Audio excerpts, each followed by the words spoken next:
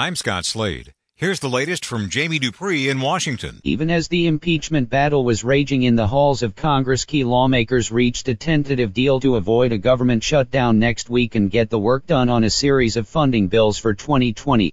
As usual, the Congress is way behind on the work to fund the government, as these 12 funding bills were supposed to be finished by September 30th. In the last 45 years, the Congress has only hit the spending deadline 4 times, in 1976, 1988, 1994, and 1996. What it means is that hundreds and hundreds of pages dealing with $1.3 trillion in government spending will probably be unveiled at some point over the weekend, with little time to digest the details for both lawmakers and reporters. Jamie Dupree 2.0. The debates over the last week in the Judiciary Committee haven't changed any minds, as the two parties remain in completely different universes when it comes to this impeachment effort.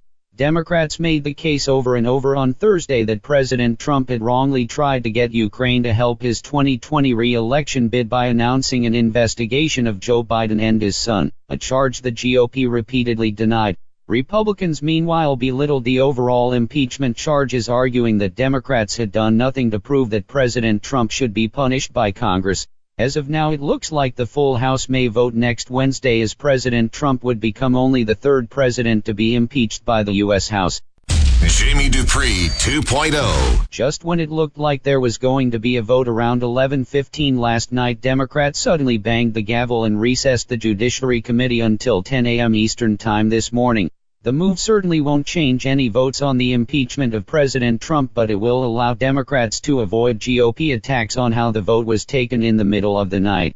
Republicans were spitting mad about the last-minute change by the Democrats as GOP lawmakers complained about their travel plans being upended on Friday and more. No matter when the vote takes place later today, it looks like the full House may vote next Wednesday on impeachment, as President Trump will soon join a small group of presidents who have been impeached by the U.S. House.